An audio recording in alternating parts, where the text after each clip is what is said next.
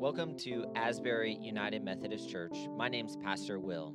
Thanks for joining our podcast. This is where you'll be able to find all of our sermons, as well as special devotionals and interviews. We hope these messages inspire hope and bring support as you grow on your journey of faith. If you have any questions, or if you want further conversation, or if you simply like what you hear, connect with Asbury through our Facebook page or by checking our website at asburymaitland.org.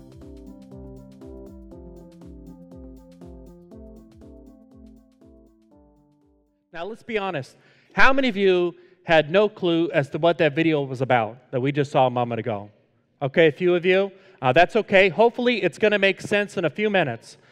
This morning, we are starting a new preaching series inspired in part by the clips that you saw a moment ago from the 1987 fairy tale adventure movie, Princess Bride. And if you have not seen Princess Bride, you are missing out, because this movie involves a wonderful mix of action, comedy, romance, suspense, character development. I think there's also a sword fight in there, maybe more than one sword fight. All the elements that make for a good movie. Princess Bride, now I'm biased here because Princess Bride is a movie that my generation personally grew up on. And the movie is presented as a story read by a grandfather to his grandchild who is sick. We have a picture of this. This is like the opening scene up here in the movie, And the story begins, this grandfather's reading a story to his grandchild, and the story begins with this young woman named Buttercup. Buttercup lives on a farm in the fictional town of Florin, and every day as Buttercup works on the farm, she receives assistance from a hired farmhand named Wesley. Buttercup is kind of bossy. She likes to order Wesley around, telling him what to do, and she's rarely polite as she does it. Nevertheless, Wesley responds to all of Buttercup's demands with the same three words. Do you know what they are? As you wish. You've seen this movie before, I'm guessing. As you wish. And eventually it dawns on Buttercup that when Wesley says, as you wish, he's actually saying another set of words. What are those? I love you. As it turns out, Wesley is deeply in love with Buttercup, and Buttercup falls in love with Wesley in return. But before the two of them can officially be together, like in any compelling narrative, unexpected twists arise. For example, at one point, Buttercup is seized by a group of bandits, and the leading bandit is this sly man by the name of Vizzini. We have a picture of Vizzini up here. Vizzini is a criminal mastermind. He is the ultimate villain, the ultimate bad guy.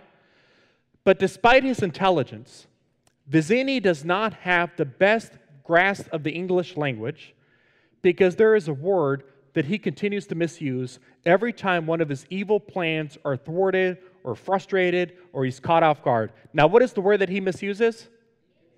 Inconceivable. You got to say that with more enthusiasm. Let's try that again. Inconceivable. And so with this context now in mind, let's once again watch this montage of movie clips. Check it out. Truly, you have a dizzying intellect. That would be inconceivable.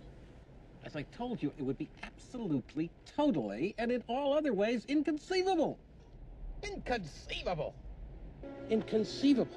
Inconceivable! You keep using the word. I don't think it means what you think it means.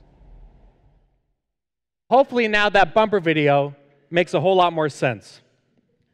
In the movie, Vizzini ironically uses the word inconceivable to describe situations that unfold flawlessly, seamlessly. And so finally his co-bandit rightly points out to him, hey, you keep using that word. I do not think it means what you think it means. Let me ask you a question. Have you ever misused a word before? I certainly have. I'm guilty of this. Here's another question. Have you ever misused a Bible verse? Yeah, nobody wants to raise their hand right now, but perhaps a few of us have. Well, this morning we are starting this new sermon series, as I said. This series is inspired by that movie, Princess Bride, and we have entitled this series, You Keep Using That Bible Verse, I Do Not Think It Means What You Think It Means. the premise of this series, the conviction of this series, is that Vizzini's misuse of inconceivable mirrors how a lot of us tend to quote Scripture. And here's what I mean by that.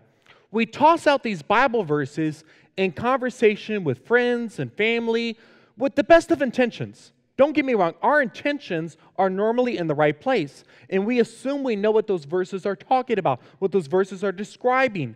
But then when we go back to the original context, in other words, the book, the chapter, the passage in which those verses are located, and we dig beneath the surface and we look a little more carefully, we discover that all we've unintentionally done is misapply and misappropriate Scripture.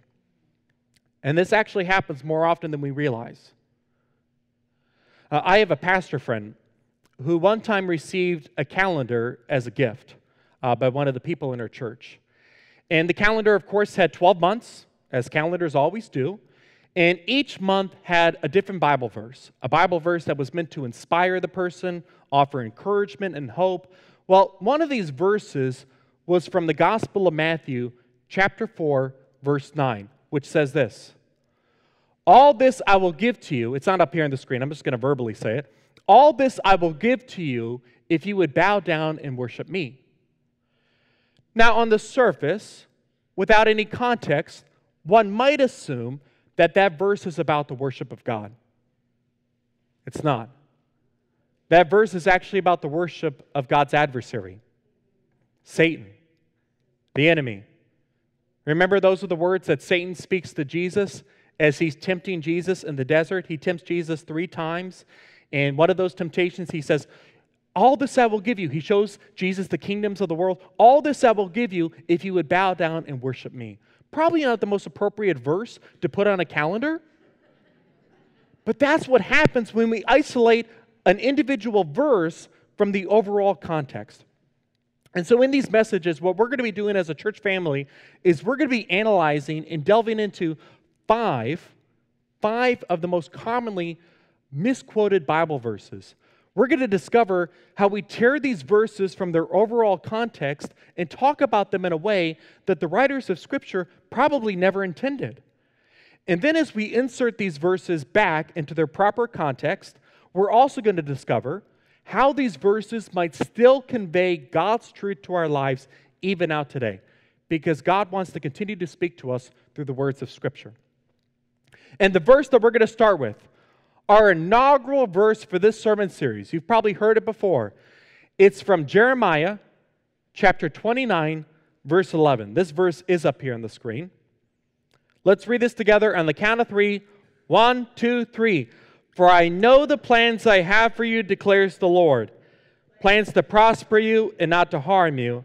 Plans to give you hope and a future." This is the word of God for the people of God, to which we say, thanks be to God. It's easy to understand why this verse is so popular. It promises a great plan for our lives, doesn't it? A plan full of prosperity, plan full of hope. And who wouldn't want that? And because, all of us would. And because this verse is so popular, it is also one that is heavily marketed. In fact, of all the verses in Scripture, this one might be the most marketed one of all. Now, the most common place for us to find this verse, Jeremiah 29:11, is on the front of a graduation card, reminding the graduate who just finished school, God has a great plan for you. You might not have a job. You might have a whole lot of student debt. You might not have a clue as to what your next step is, but you know what? Rest assured, God has a great plan for you. But it's not just graduation cards. This verse also shows up, and we have examples of this, shows up on birthday cards, shows up at weddings. You can see this picture. The bride is coming down the aisle. You can't see the bride, but she's coming down the aisle. She's ready to meet her groom, and the words of Jeremiah 29:11 are right there on the ground, on the aisle. And then you have, people have also used this verse for home decor, as you can see above the fireplace mantle. And then, yes, people have also used these words for bathroom decor. You see this toothbrush holder and soap dispenser. I showed this picture to one of my colleagues, And he said, well, you know, God's plan for you is to have clean hands and no cavities. People have even gotten Jeremiah 29:11 tattooed on their body. And so as all these examples show us, a lot of us in our culture love. We want to claim the promise of this verse. But here's the question. Is that what this verse was intended for when it was written thousands of years ago? Was it intended for people finishing school or celebrating a birthday or celebrating a wedding or looking for a creative way to decorate their fireplace mantle or their bathroom or get a tattoo on their body? The danger with all this is that by missing the context, we can flippantly apply this verse to our lives and our situation. Because, folks, the truth is, Jeremiah chapter 29, verse 11 was not written to us. It was not written to people living in 21st century America. Instead, this verse was actually composed during one of the darkest periods of ancient Jewish history. And that would be the Babylonian exile. More than not more, but just under 600 years before Jesus. So Jesus was among us 2,000 years ago. We're talking 600 years before that, or just under 600 years before that, just under 2,600 years ago. God's people, the Israelites, were living in the nation of Judah. At one point, there had been a united kingdom, but then the kingdom of Israel split away from the kingdom of Judah, and then eventually the kingdom of Israel was destroyed by the Assyrians. Well, almost 600 years before Jesus, God's people were living in the nation of Judah, the southern kingdom. And the problem was that by and large, they weren't properly living in relationship with God. They weren't following God. They weren't listening to God. They were worshiping after false idols. They weren't caring for the poor. They weren't pursuing matters of justice. They weren't doing the things that God wanted them to do. God knew that his people needed humbling. And so in a way that broke God's heart, and caused God a great deal of pain, God allowed the people of Judah to be conquered by the much larger nation of Babylon. This happened, a lot of years ago, as we said, and the conquering took place under the king of Babylon, King Nebuchadnezzar, who maybe you've heard of from the history books. This conquering happened over a period of time. And then once the conquering was finished, once Judah was destroyed, once Jerusalem, the capital city, the city in which many people believed God's presence dwelt, once the temple was destroyed that Solomon, David's son, had built, once all that was gone, the Babylonians took the strongest and most able-bodied people and brought them from Jerusalem into exile, away from their homeland. Well, as all this was going on, God called Jeremiah to be a prophet. Jeremiah was not just a bullfrog, he was also a prophet. Just making sure you're still with me. Now, what's a prophet? Well, a prophet is basically a spokesperson for God, messenger for God, somebody who speaks a message to God's people on God's behalf. And Jeremiah has often been called the weeping prophet. Not the most encouraging title, the weeping prophet, because his messages brought a great deal of personal sadness. He's the guy who authored the Old Testament book of Lamentations. He writes that book as he's lamenting over the fall and the destruction of Jerusalem, this once great city. Jeremiah had warned the people of Judah about the impending conquest by the Babylonians. And then once the conquest was finished and the people were taken into exile, he also had to share the difficult news that things were not going to immediately get better. They were going to stay bad for a while. Imagine if you're a person hearing all this, that things aren't going to get better. They're just going to continue to stay bad. Well, as all this was going on in the background, there was this other false prophet who came about. His name was Hananiah. Can you say this name with me? Hananiah. Hananiah was a contemporary of Jeremiah. And he shows up in Jeremiah chapter 28, one chapter before chapter 29, in which we find this well-known verse. And in a nutshell, this is what Hananiah says to the people of God in exile in Jeremiah 28. And I would invite you to read this passage later on this week. He says, listen, I know things are bad. I know you're discouraged. I know you're upset. But here's the good news. God has personally spoken to me. I've received this revelation from God. And God has told me that all of you will get to go home in about 2 years. Now, let me ask you this question. If you were somebody living back then, your city had been destroyed, your nation had been destroyed, you're off in exile, wanting to go back home, who would you rather listen to? Would you rather listen to Hananiah, who says that you're going to go home in 2 years? Or would you rather listen to Jeremiah, who says that it's going to be far longer than that? Hananiah. No questions asked. Hananiah was a thorn in the side of Jeremiah, constantly undermining, contradicting what the prophet said, and not only that, but also humiliating and degrading Jeremiah every opportunity he got. Listen to what it says here in Jeremiah 28, verses 10 and 11.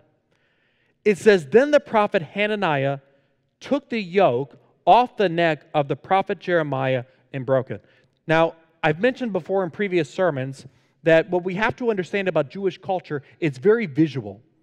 Maybe some of you have been to a Jewish wedding where the bride and the groom, they stomp on a piece of glass. Why do they do that? Well, to demonstrate that marriage should be entered into with trepidation. Amen?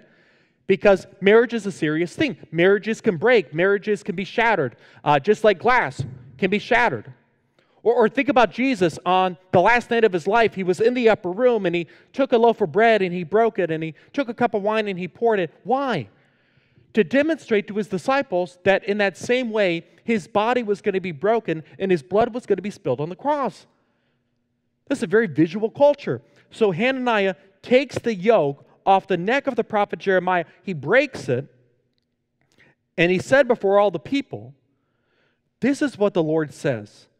In the same way, I will break the yoke of Nebuchadnezzar, king of Babylon, off the neck of all the nations within how long? 2 years." At this, the prophet Jeremiah went on his way. Went on his way because he was frustrated. Went on his way because he was enraged. And in that moment, didn't know what else to do. Hananiah was knowingly lying to the people of God. And he was passing off his message as genuine, authentic prophecy. I'm a fan of history. And so one TV show that I like to watch on the History Channel every once in a while is the show called Pawn Stars. Anybody ever seen it before? It takes place in Las Vegas. There's this Las Vegas pawn store, and these people own the pawn store, and customers come in, and all this is televised, and they try to sell their items for cash. Well, in this one particular episode, there was this person who brought in a violin that he had found in a barn that he had purchased. He had bought this barn, went inside of it, and then found this violin. And the violin had the word Stradivarius inscribed on it. Yeah, some of you know what a Stradivarius is, don't you? Stradivarius is not just any typical violin.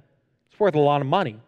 We're not talking hundreds of dollars. We're not talking thousands of dollars or tens of thousands. We're talking hundreds of thousands, if not millions of dollars. I think I read somewhere that at one point a Stradivarius was sold for $16 million at an auction. This guy was hoping for a lot of money. But when you're dealing with something like that, you got to make sure it's the real deal, don't you? You're putting down some serious cash, a serious investment. So the gentleman at the pawn store called in a friend of his who was an expert to authenticate the item. So the expert comes in, looks at the Stradivarius or looks at the violin, and he says, "Listen, I'm sorry to say this. This is not really a Stradivarius. What you have here is a cheap imitation that was produced in the early part of the 1900s, and it's worth about $500. But you know what? I would still take $500, wouldn't you? You might still be disappointed if you were hoping for hundreds of thousands or millions of dollars, but you know, $500 in the grand scheme of things isn't so bad. But what stood out to me the most about that segment or that scene is when the expert said these words: "Just because something has the label doesn't mean it's real." That's true. Just because something has the label doesn't mean it's real. When we finish the service, I'm going to go to my car, my 2011 Toyota Corolla.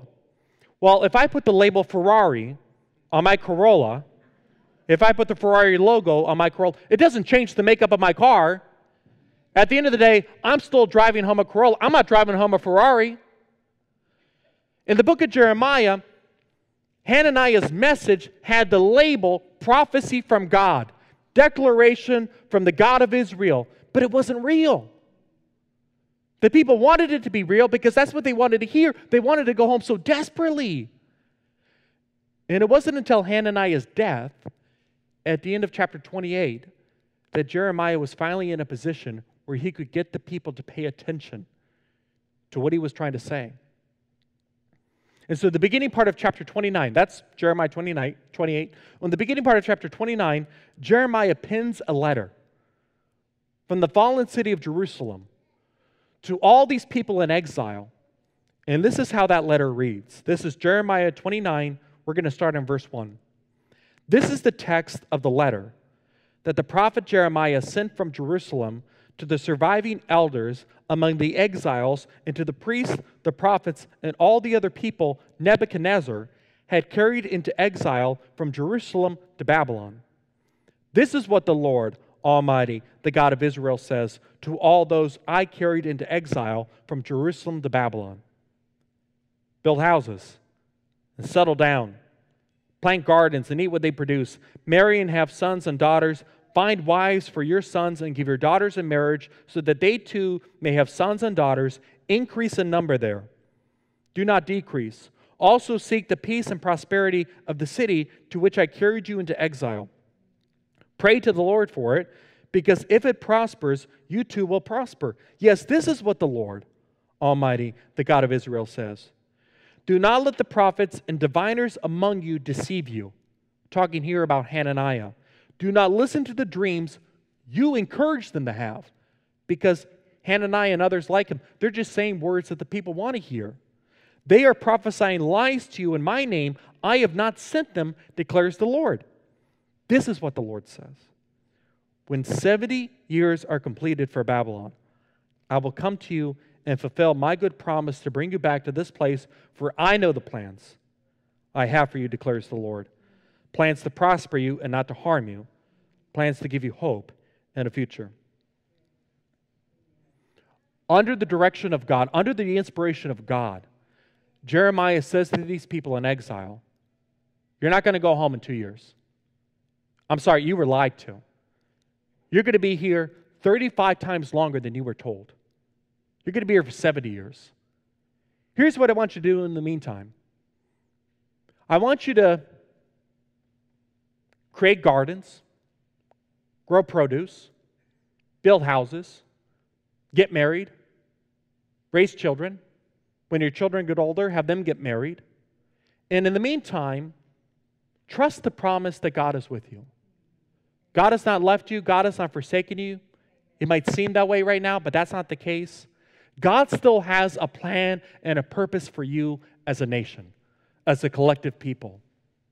Folks, in a nutshell, that's what Jeremiah chapter 29, verse 11 is about. This verse is part of a larger letter, a larger text that the prophet wrote to a people that were discouraged, believing that because their nation had been destroyed, believing that because their city had been taken away, that their homes were gone, that God had forsaken them. Now, some of us might be thinking, okay, Chris, that's a really nice history lesson, but come on, is that all there is to it? I mean, can't we as Christians in the year 2024 still claim the words and the promise of this verse? And my response would be yes. Absolutely, definitely, we can still claim the words and the promise of this verse, but folks, we can't do this flippantly. We can't do this carelessly. We have to do it responsibly, recognizing the broader context that we just talked about. Otherwise, we will miss out on this verse's intended meaning. This verse does not promise an easy and stress-free life. It doesn't promise a carefree existence. It has nothing to do with having a great career. It has nothing to do with individual wealth or individual prosperity. Despite how some people have read it and some people have preached it, that's not the case. Rather, this verse teaches that God's plans for us find their greatest fulfillment in our obedience to God. The people of Judah had failed to exercise proper obedience to God. And they had suffered because of all that. And yet God, in His grace, was giving them another chance. God was inviting the people to align themselves with the hope-filled future that He was writing for them. Notice how this verse reads. It says, "For I know the plans I have for you." It doesn't say, "You know the plans you have for you." I know the plans. God sets those plans. And in a general sense, for us as Christians, God's plans for us are laid out in the teachings of Jesus Christ, our Lord and Savior. In places like the Sermon on the Mount and other parts of the Gospels, they include things like dying to ourselves, laying aside our ambitions, our aspirations, living for God and God's kingdom. But then, in a specific, more personal sense, those plans involve being in tune with the Holy Spirit, day in and day out, following the Spirit's lead, so that we might do the things that the Spirit wants us to do.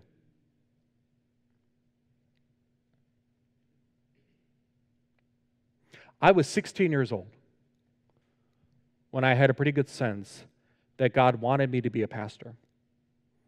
I was a rising junior in high school. But I've always had a lot of respect for those who answer their call to ministry later in life. In fact, I remember when I was in my first year of divinity school, seminary, I met this gentleman in my class. He actually didn't know until he was in his mid-40s that he was called to be a pastor. Now, at that point, he was well established in his career. He made pretty good money, drove a nice car, lived in a big house. His future was set. But all the while, as he continued to advance in his career, he felt what he called this growing sense of holy discontent. And so one day he went to his boss, quit his job. He applied to be a student at the seminary, sold his house, traded in his car. And when one of our classmates asked him why he did all that, I will never forget his response. This is what he said. Because God told me to. God told me to. Folks, will we respond with such obedience to the call of God in our lives, whether that call is to be a pastor like that man, to be a more active church person, or some other call that the Lord gives us? God's plans aren't always the plans that we would have had for ourselves, but they're always the right plans to follow. Jeremiah 29:11 was not written to us. It was written to discourage Jews in exile. But it was written for us. It was written to remind us of the importance of following God, surrendering our lives to His plans, submitting ourselves to His will, even when it differs from our own. So may all of us, led by the Holy Spirit, heed this timeless message. In the name of the Father, and of the Son, and of the Holy Spirit. Amen. Let's pray. God, thank you for the prophet Jeremiah, who spoke hard truths and had the courage to do so. God, may all of us practice obedience to you in our everyday lives. May we surrender ourselves to your will, to your purposes, to your plans for us, whatever those plans may be. May we be fully dedicated to you and the work of your kingdom on this earth. We ask all these things in the holy name of Jesus Christ. Amen.